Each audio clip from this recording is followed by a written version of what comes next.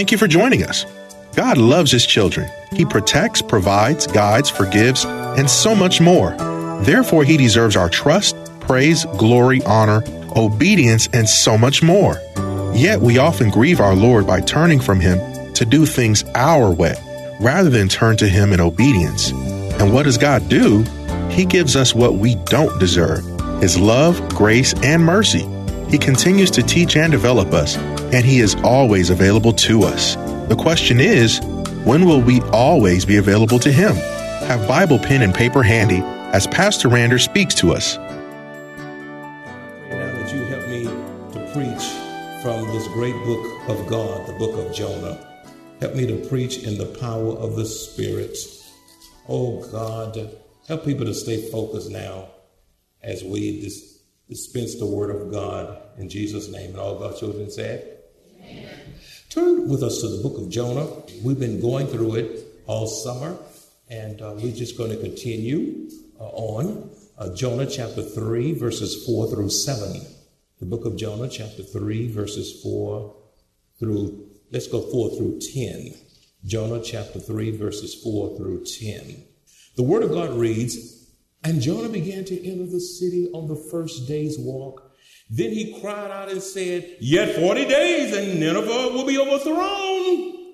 So the people of Nineveh believed God, proclaimed a fast, and put on sackcloth from the greatest to the least of these. Then the word came to the king of Nineveh, and he arose from his throne and laid aside his robe, covered himself with sackcloth, and sat in ashes. And he caused it to be proclaimed and published throughout Nineveh by the decree of the king and his nobles, saying, 'Let neither man nor beast, herd nor flock taste anything. Do not let them eat nor drink water. But let man and beast be covered with sackcloth and cry mightily to God. Yes, let everyone turn from his evil way and from the violence that is in his hands.' Who can tell if God will turn and relent and turn away from his fierce anger, so that we may not perish?" When God saw what they had done and how they had put a stop to their evil ways, he changed his mind and did not carry out the destruction he had threatened. I want to preach from the subject as last week. It's time to preach. It's time to preach. In verses 4 and then verses 5 and onward, we have the people of Nineveh believed. The people of Nineveh believed God. The people of Nineveh believed God. What were the sins of Nineveh that would incur God's judgment? Why did God want to destroy Nineveh? Why was God angry at Nineveh? Why was he going to judge them? Why was he going to wipe them out? What made God want to destroy this particular nation? Nineveh was a violent, cruel, bloodthirsty, and wicked people. That's why he wanted to wipe them out. Nineveh was a violent, cruel, bloodthirsty, and wicked people. In the book of Jonah, the same book, chapter 1, verse 2, it says, "Arise, go to Nineveh, that great city, and cry out against it, for their wickedness has come up before me." God sees wickedness. God hates wickedness. And God says, "I am tired of the wickedness of the Assyrians. I'm tired of the wickedness of the Ninevites. Enough of their foolishness. Enough of their sins. I'm going to kill them." Nineveh was full of lies, thievery, and deceit. That's why he wanted to destroy them. They were full of lies, thievery, and deceit. In Nahum chapter 3, verses 1 and 7, it says, "Woe to the bloody city! It is all full of lies and robbery. its victim never departs. It shall come to pass that all who look upon you will flee from you and say, Nineveh is laid waste. That's how, when God get through with them, they were just going to be wasted. Who will bemoan her? Where shall I see comforters for you? Why did God want to destroy the Ninevites? See, Nineveh was guilty of worshiping false gods and also engaged in witchcraft and the occult. And how much of that do we have today? People worshiping their gods, the gods of Lassie. We all called that late. You know, my daughter got so tickled the other day. She was driving toward the house, and she saw a little baby buggy, and she just knew it was a baby in the buggy. And they were pushing the little dog. Just pushing the dog in the baby buggy. That dog need to be out walking. Look how quiet now. That dog needs some exercise. Pushing the dog like it's a little 3-month-old baby. You know, cats, dogs in the grocery store basket. Dog putting his rear end in the basket, and then you got to come behind them and put your ham in it. We make gods out of dogs. We make gods out of gods out of cars. We make gods out of clothes. We make gods out of people. We make gods out of things. Some of you have made God out of yourselves. And the word of God says, you will have no other God before me. I am a jealous God. I'm not going to have it. I'm your creator. I'm your maker. You look to me. Woe to the bloody city. It is full of lies and deceit, full of robbery. Its victims never depart. And then Nineveh was guilty of worshiping false gods and also engaged in witchcraft. And a lot of you are engaged in and you're involved in Harry Potter. And y'all look at that stuff and Ouija boards and all these kinds of things. And God hates it. The crystal balls and all of this stuff. Nahum chapter 3 verse 4 says, because of the multitude of harlotries of the seductive harlot, the mistress of sorceries. We have all kind of magic and witches and warlocks. It's a religion today, a false religion. Here it says, who sells nations through her harlotries and families through her sorceries. Beloved, God is holy and does not change. The word is called his immutability. He is immutable. You say, what does that mean? God does not change. He's the same yesterday, today, and forevermore. The same God who planned to destroy Nineveh will also judge America because the sins of our nation today rival the sins of Nineveh. Look at verses 4 through 6 and verses 9 through 10. Verses 4 through 6 and verses 9 through 10. It says, and Jonah began to enter the city on the first day's walk. Then he cried out and said, yet 40 days and Nineveh shall be overthrown. Yet 40 days and Nineveh shall be overthrown. Yet 40 days and Nineveh shall be overthrown. He walked in that city. It was dangerous. These were some wicked people he was preaching to. Verse 5. So the people of Nineveh, look what they did. The people of Nineveh believed God. Proclaimed a fast. These were the bloodthirsty, wicked people who had no regard for life. They would kill you. They would wipe you out. They would kill at a moment's notice. Instead of killing Jonah, they proclaimed a fast and put on sackcloth and ashes from the greatest to the least of them. Then the word came to the king of Nineveh. What if the word came to our president today? And look what he did. Look what the king did. He arose from his throne and laid aside his robe. That's humility. Covered himself with sackcloth and sat in ashes. Who can tell if God will turn and relent and turn away from his fierce anger so that we may not perish? When God saw what they had done and how they had put a stop to their evil ways, he changed his mind and did not carry out the destruction that he had threatened, because they repented, humbled themselves. In these verses, we can clearly see true revival experienced by Nineveh through their response to the preaching of the word of God through Jonah. Well, how do you know when genuine revival comes?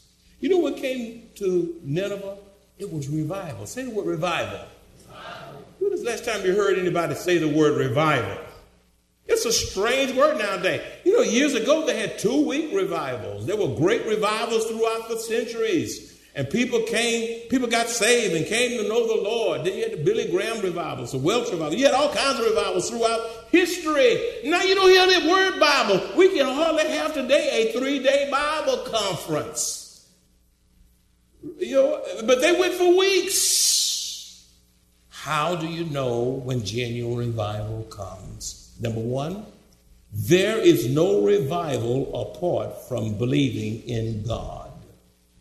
There is no revival apart from believing in God. You say, how do you know that? Look at verse 5a. It says, so the people of Nineveh believed God. My friend, if that's going to be revival, you have to first believe God. Apart from believing God, there is no revival.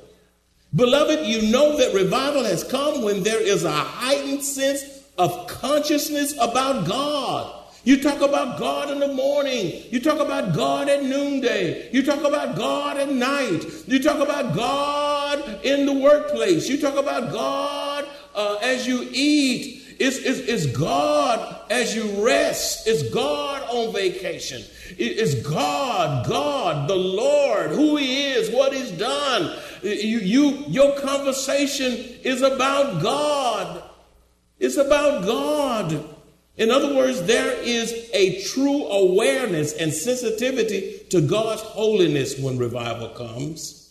There's a heightened sensitivity toward God's character when revival comes.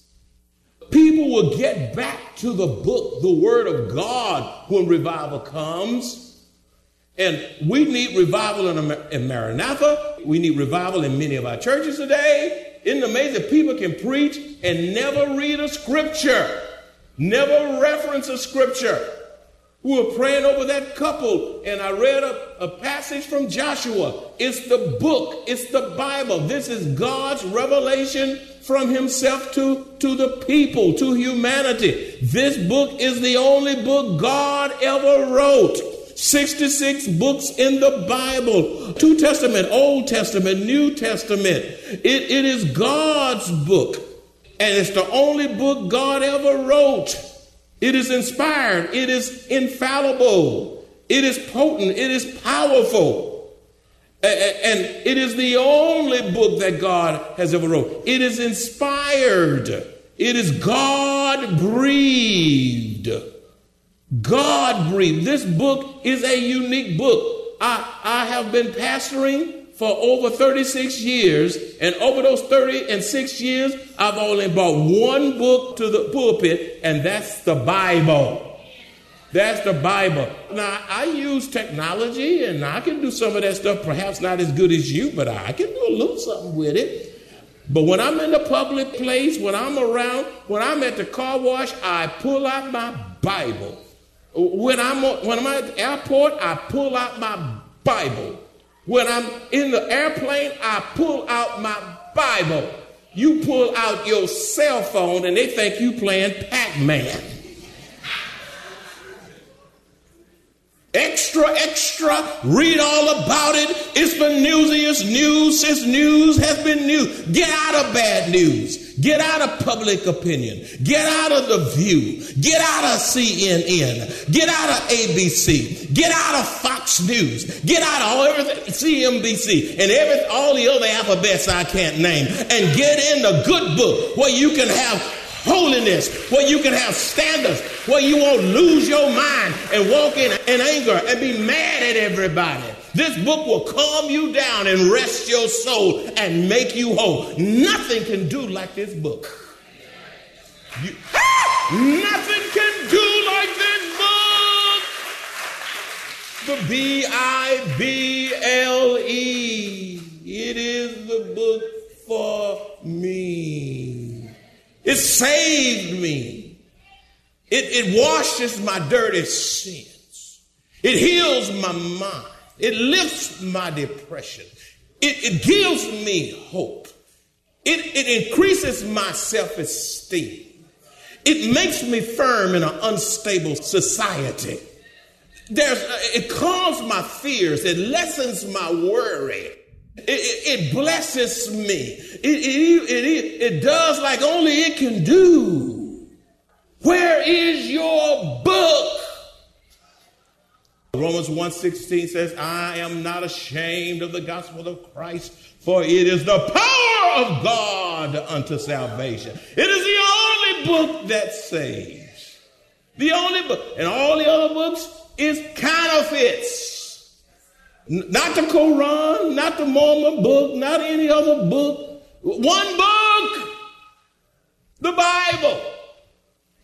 I remember we were going to the Philippines. You ever heard me say that a time or two in an illustration? And I couldn't sleep on that plane. It was a long plane ride. We were going over there to do work and celebrate the Bible being translated in the language of the people, the Cagayan people over there. And I took my little light on over above, and it was wee out in the morning. I took my book and I began to read the page before I can get going good. This man, I was in the middle section of the 747, this huge plane. I was sitting on one end. He was on the same row on the other end. And he looked down there and saw me, and everybody else was sleeping in between. And he said, I know that book. I said, you do? He said, what is it? He said, it's the Bible. And he said, can you come over here and tell me something about it? Now, if you were on the plane, what would they have said? What would they have said? He wouldn't even notice. He wouldn't have talked to you. You know what? Even walking with this book, reading this book, it's a testimony, and it creates a conversation, and people either are for you or against you. They'll get mad just because you got the book in your hand. But so be it. Blessed be the name of the Lord. If I'm persecuted for righteousness' sake and for the sake of God's word, if they persecuted Jesus, I don't mind going through persecution. And don't you think Satan is not listening to me. And you speak too loudly, Satan will take you up on your word. Why don't y'all say amen? Amen. Oh, this book. You know, revival has come when you give the word preeminence and first place in your life to the glory of God. You know, revival has come when you are sensitive to the will of God. You want to know the will of God for who you're going to marry. You want to know the will of God for your financial decisions. You want to know the will of God for your future, the will of God for your finances, the will of God for direction and major problem in decision making. You want to know the will of God. When genuine revival comes, our heart's desire will be to believe God and put him at the center of our worship. To put God, the Lord Jesus Christ, at the center of our family. The Ninevites believed God at the center of our family, the center of our workplace. Put him at the center of our finances, the center of our lifestyle. Genuine revival will move us to deny ourselves and follow Christ. There will be a deep desire to glorify him in all that we do. I pose a question to you today. The scripture says, Nineveh believed God. But the question I pose to you today is, do you today believe God? Throughout the pages of Holy Scripture, God requires sinners to believe him. Now, some of you believe the Cowboys. You believe the Spurs. You believe fishing. You're nothing wrong with those things now. I look at that. I don't go out too far in the water and all that. I'm not picking up poles and going out there. I'm gonna stick to preaching. I go out there and I turn over, But I'm not saying something wrong with golfing, but some of y'all golfing take up all your time. You live on the court pushing that little white ball and never pick up and look at the white and black pages of Scripture. I'm talking about God. The stores. Some of y'all know every store in town. Nordstrom, Macy's. You say, I'm struggling. I'm going to all the stores. Come on, call some stores out. Y'all. Dillard's. Come on, talk to me. Y'all, don't act like you don't go to the store. Huh? TJ Maxx? I thought that was a food place. And all these other stores, there's so many of them, I don't know what they all are, but you know what they are. You live in them. You get in fashion heat. You just gotta go. Wear stuff on that fading body that's decaying. Your body's still decaying. That's right. Those clothes, they can't lift your spirit. Those clothes can't help your identity in Christ. God's word does that. So I pose a question to you today. Do you believe God? Throughout the pages of Scripture, God requires sinners to believe him. Romans 4:3 says, for what does the Scripture say? Abraham believed God way back up 4,000 years ago, and it was accounted to him for righteousness. Abraham was saved by the same faith that we were saved by. Abraham was saved by faith. We were saved by faith. Abraham looked forward to the coming of Christ. We look back on what Christ did for us on Calvary. He was saved by faith, and it was counted to him for righteousness. We believe by faith the Lord Jesus Christ. Isaiah 43:10 says, you are my witnesses, says the Lord, and my servant whom I have chosen, that you may know and believe me. Believe who? Believe God. And understand that I am he. Before me there was no God formed, nor shall there be after me. God's word says, believe me. Mark 1:15 says, the time is fulfilled and the kingdom of God is at hand. Repent! And that's what Nineveh did. And believe in the gospel. Repent. You say, what does repent mean? It means to change your mind, change your thinking. It is to turn from your sinfulness, your wickedness, your wretchedness to the Lord Jesus Christ and his word, and begin to walk by faith in holiness, believing God day by day. The word of God says in Mark 1:15, repent and believe the gospel. The gospel is the good news of Jesus Christ. John 3:16 says, believe. For God so loved the world that he gave his only begotten son, that whosoever believes in